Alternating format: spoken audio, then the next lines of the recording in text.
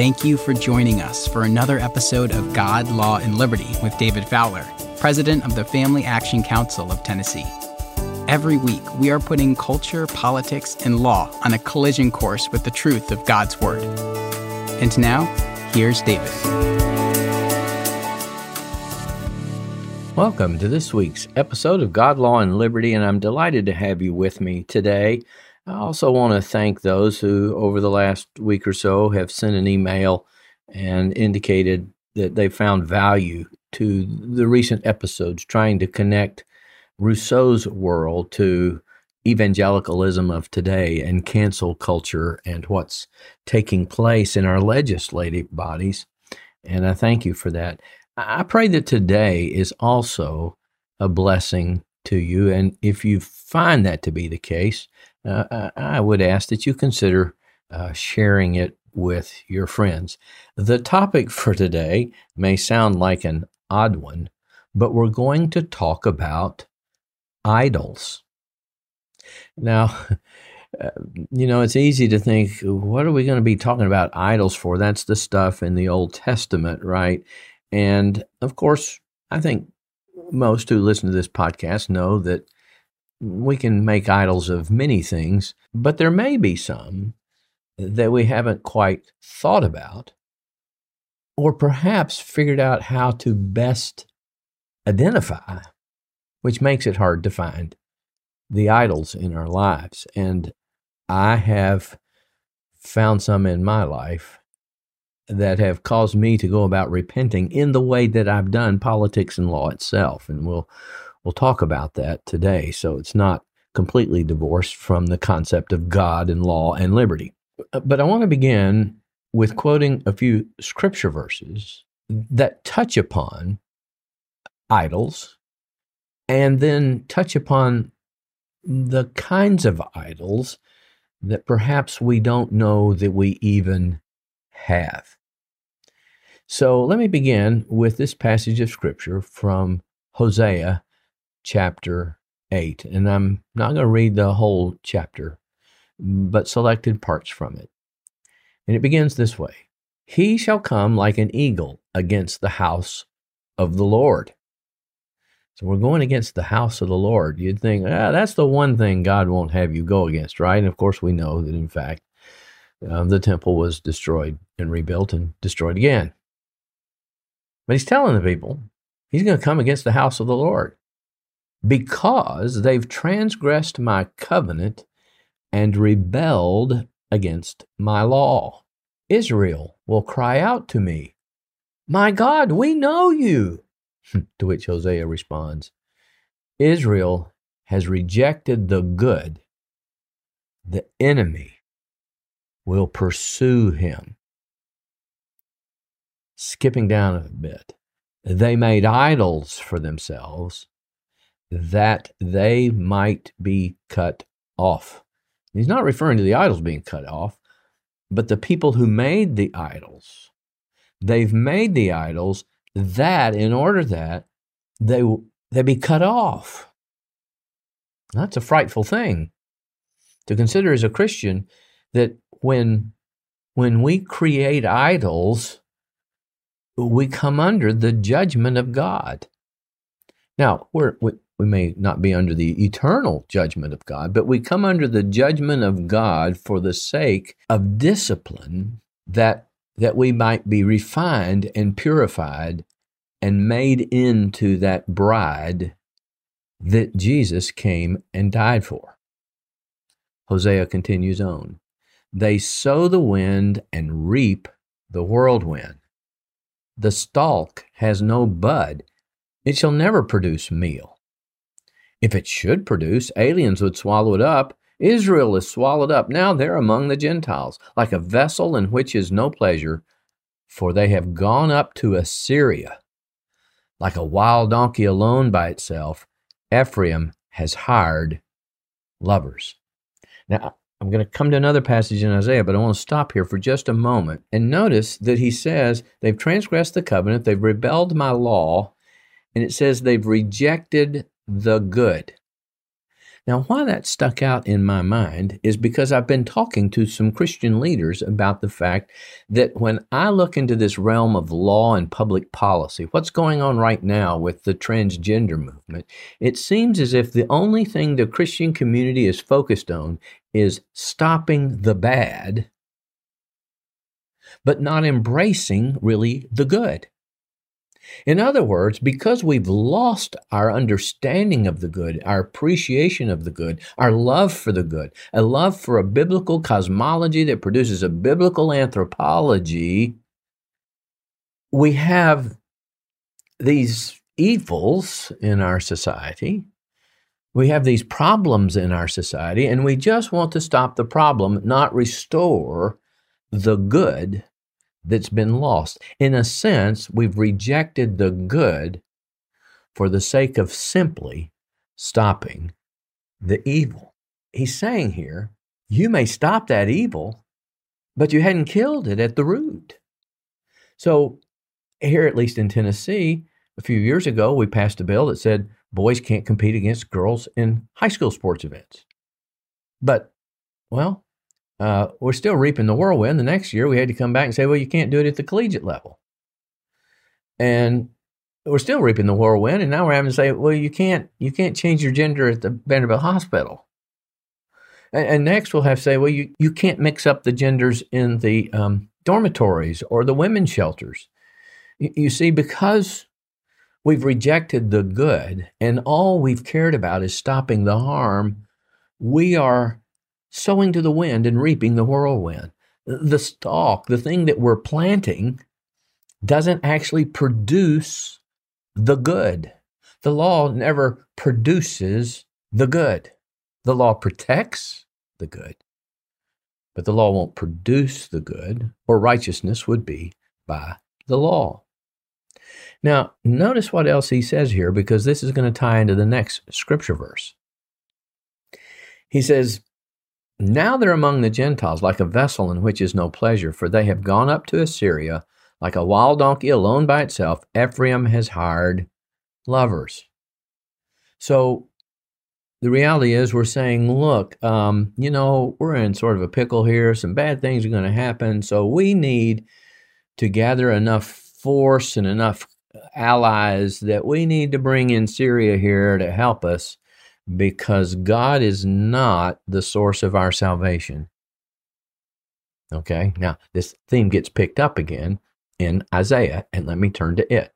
I'm now looking at Isaiah chapter 30, and verses 1 through 3 say this: Woe to the rebellious children, says the Lord, who take counsel, but not of me, and who devise plans, but not of my spirit, that they may add sin to sin. You see, we start out in a bad place, and we don't repent. We wind up in a worse place, adding sin to sin. And then he goes on and talks about the nature of this counsel that they've taken and the plans they've taken that are not of his spirit.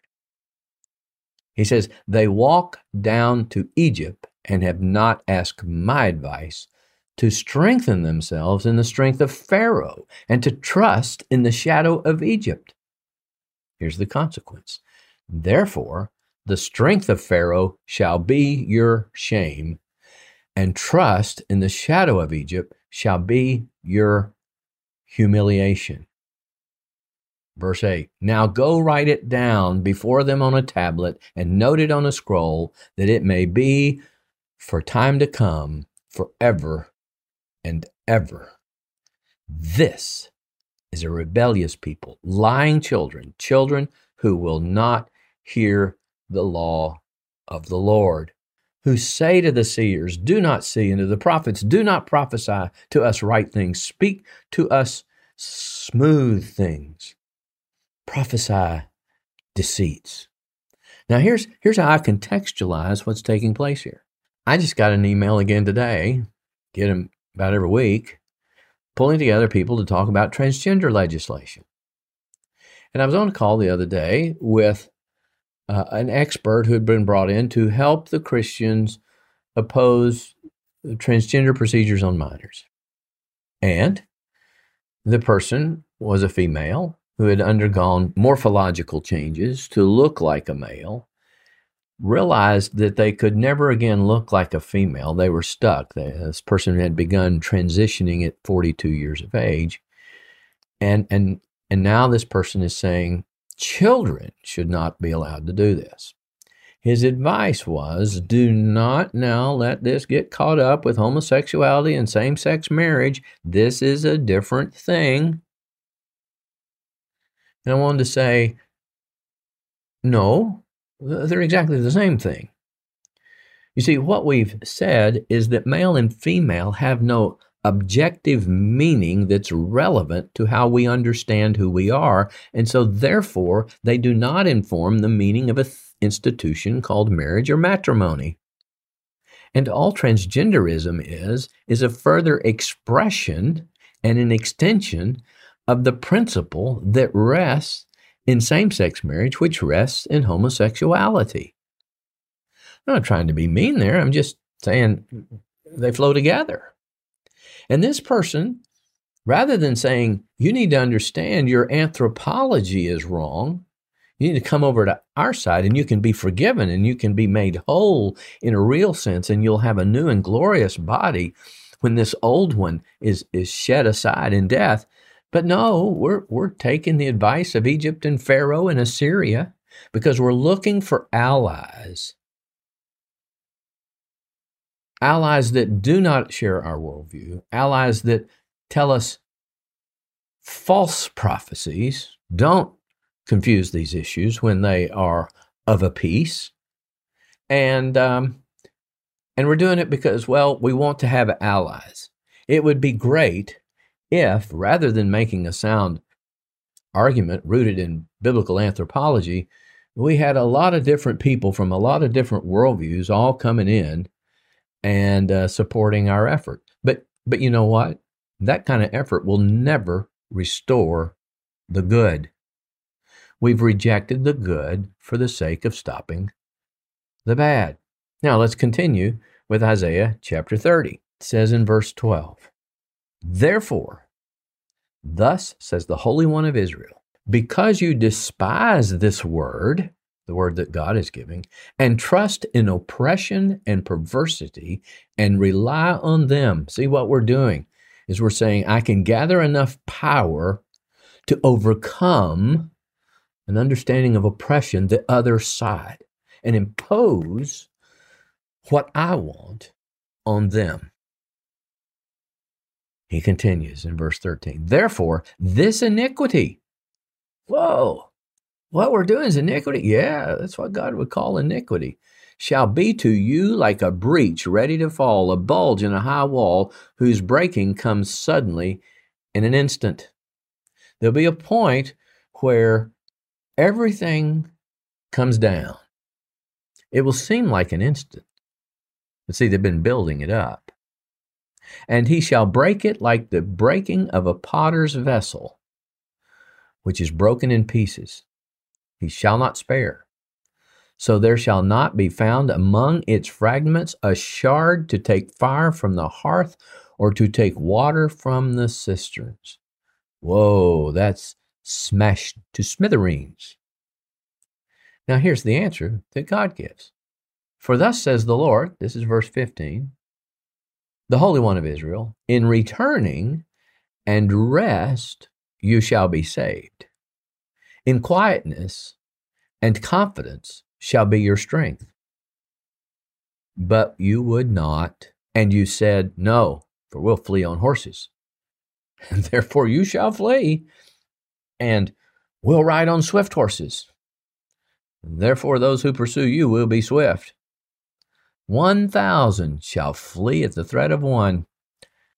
So as I read that, I thought, wait a minute, we would never say that in returning and rest, you'll be saved. Why would we rest, Dave? We have to make tons of phone calls. We have to generate lots of emails. We have to crowd the committee rooms. And it's not that we shouldn't do those things. It's not that we shouldn't communicate with our legislative officials, but we can't trust in those things. Now, one other thing that I've noted just this year, and it's really caused me to repent, because, see, that's the way I operated in the world of politics myself for the whole time I've been in it. Gather power and do the right thing for Jesus, right? Well, what's happened in Tennessee is they passed a trigger bill a couple of years ago.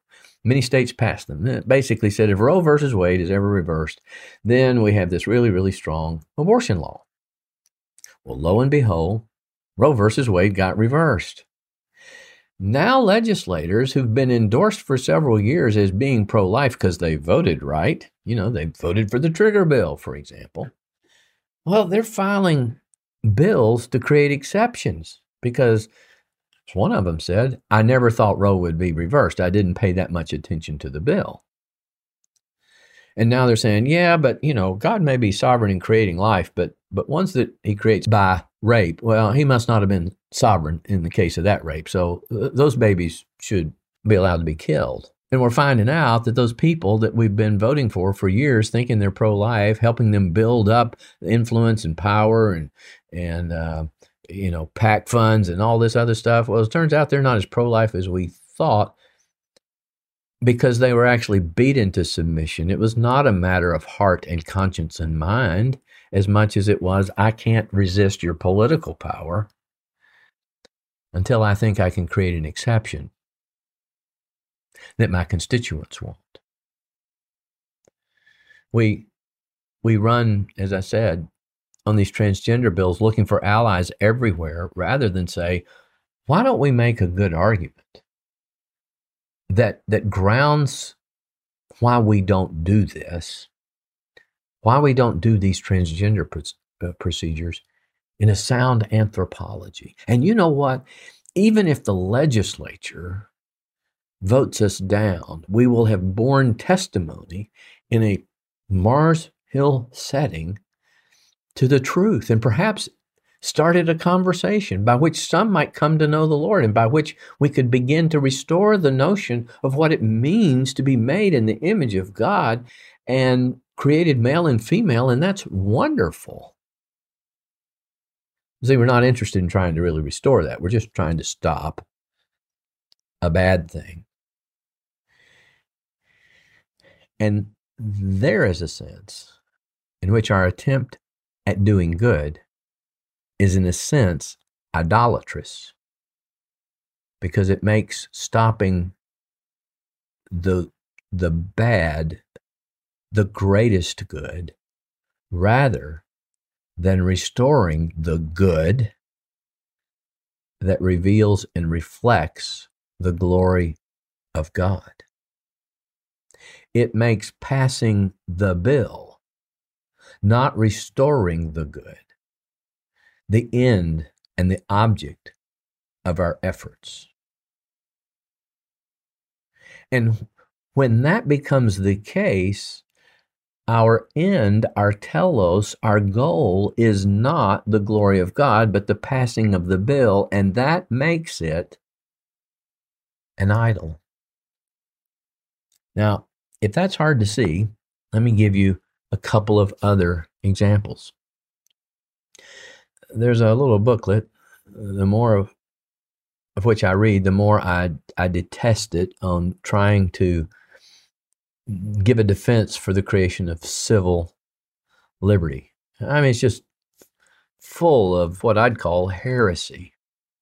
But you see, what's happened is we have come to love civil liberty more than we've come to love God. You see, I want my freedom to move about, to take a COVID shot or not take a COVID shot, and go to jail or not go to jail. See, I want all this civil freedom, not realizing that the freedom the Scripture talks about is epistemological. As Jesus said, you'll know the truth, and that's when you're free, when you know the truth. So you can be Paul and Silas in prison, have no civil liberty, and you can be free because even there you can worship and praise God.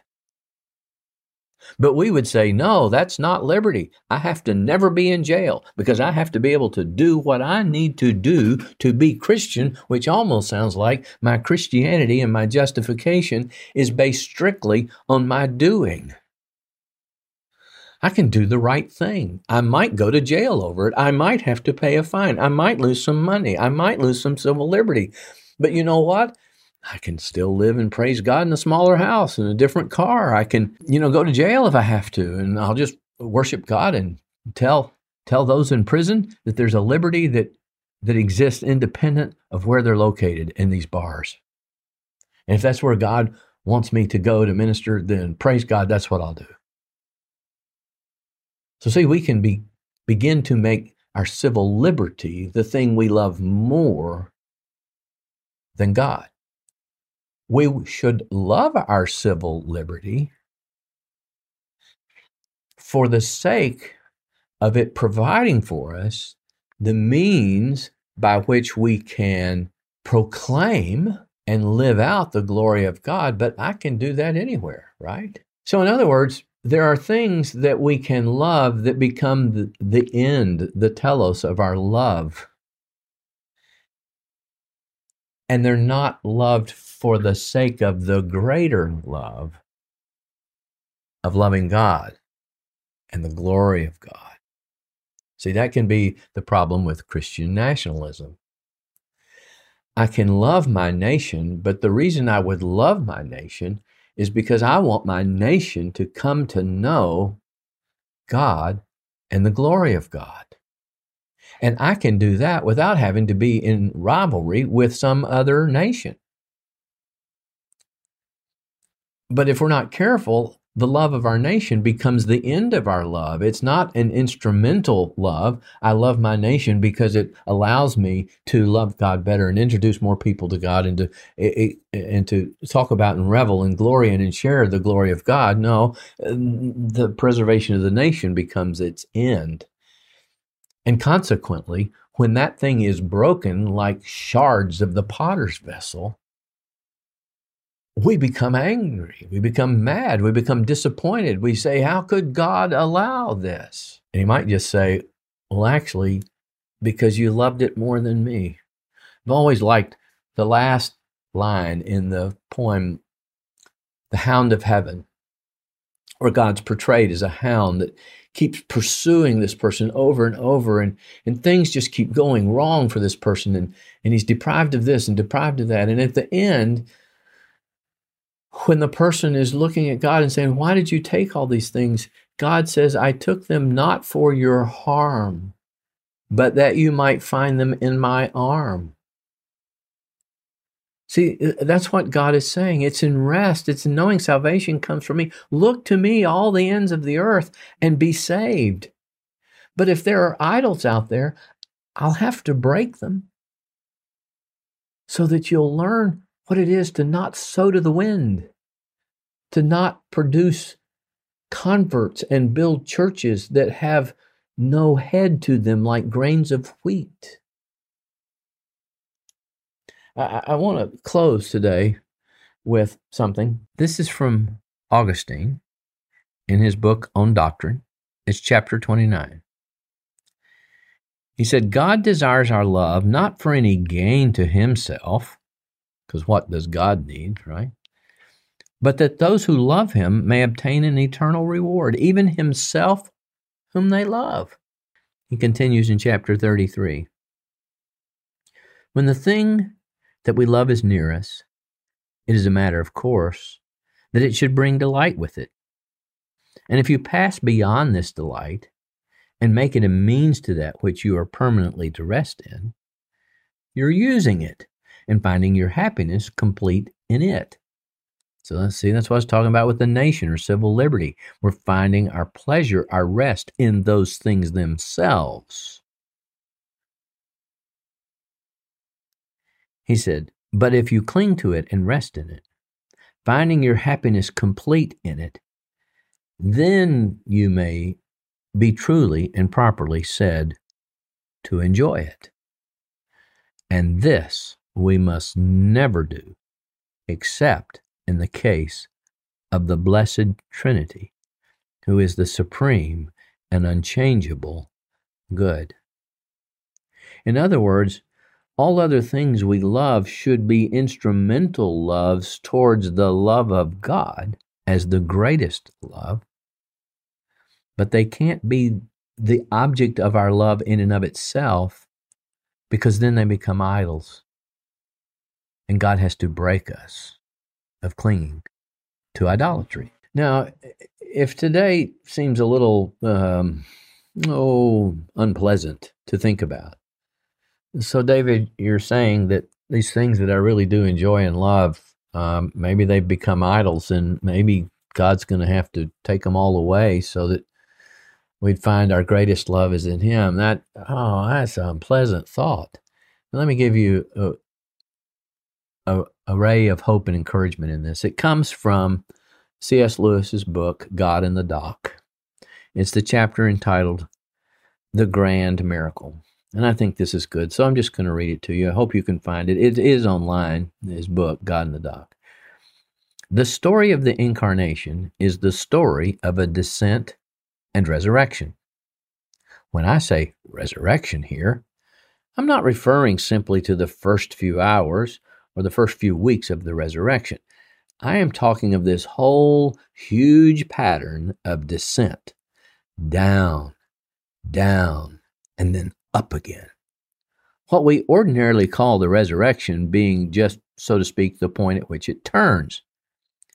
Think what that descent is. The coming down not only into humanity, but into those 9 months which precede human birth, in which they tell us we all recapitulate strange pre-human, subhuman forms of life, and going lower still into being a corpse, a thing which, if this ascending movement had not begun, would presently have passed out of the organic altogether and gone back into the inorganic, as all corpses do.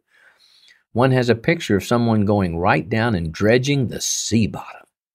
One has a picture of a strong man trying to lift a very big, complicated burden. He stoops down. He gets himself right under it so that he himself disappears, and then he straightens his back and moves off with the whole thing swaying in his shoulders. Or else one has the picture of a diver stripping off garment after garment, making himself naked, then flashing for a moment in the air, and then down through the green and warm and sunlit water, into the pitch-black, cold, freezing water, down into the mud and slime, and then up again, his lungs almost bursting, back again to the green and warm and sunlit water, and then at last into the sunshine, holding in his hand the dripping thing he went down to get. This thing is human nature, but associated with it, all nature, the new universe. What he's saying is, this pattern exists in our world of down, down, down, and resurrection. Cultures go down, down, down, and then God brings resurrection. It's what He did with Noah and the ark. And God may be bringing some things down in America, but He always brings resurrection. And in that, we can have confidence and a sure hope, because Jesus has gone down, down, down, and been raised to the right hand of the Father in all glory and in all honor, with a name above every name.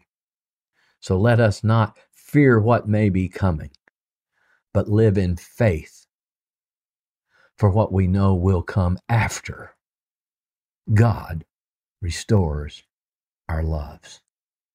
Well, thank you for joining me for this week's episode of God, Law, and Liberty, and I hope you'll join me again next week.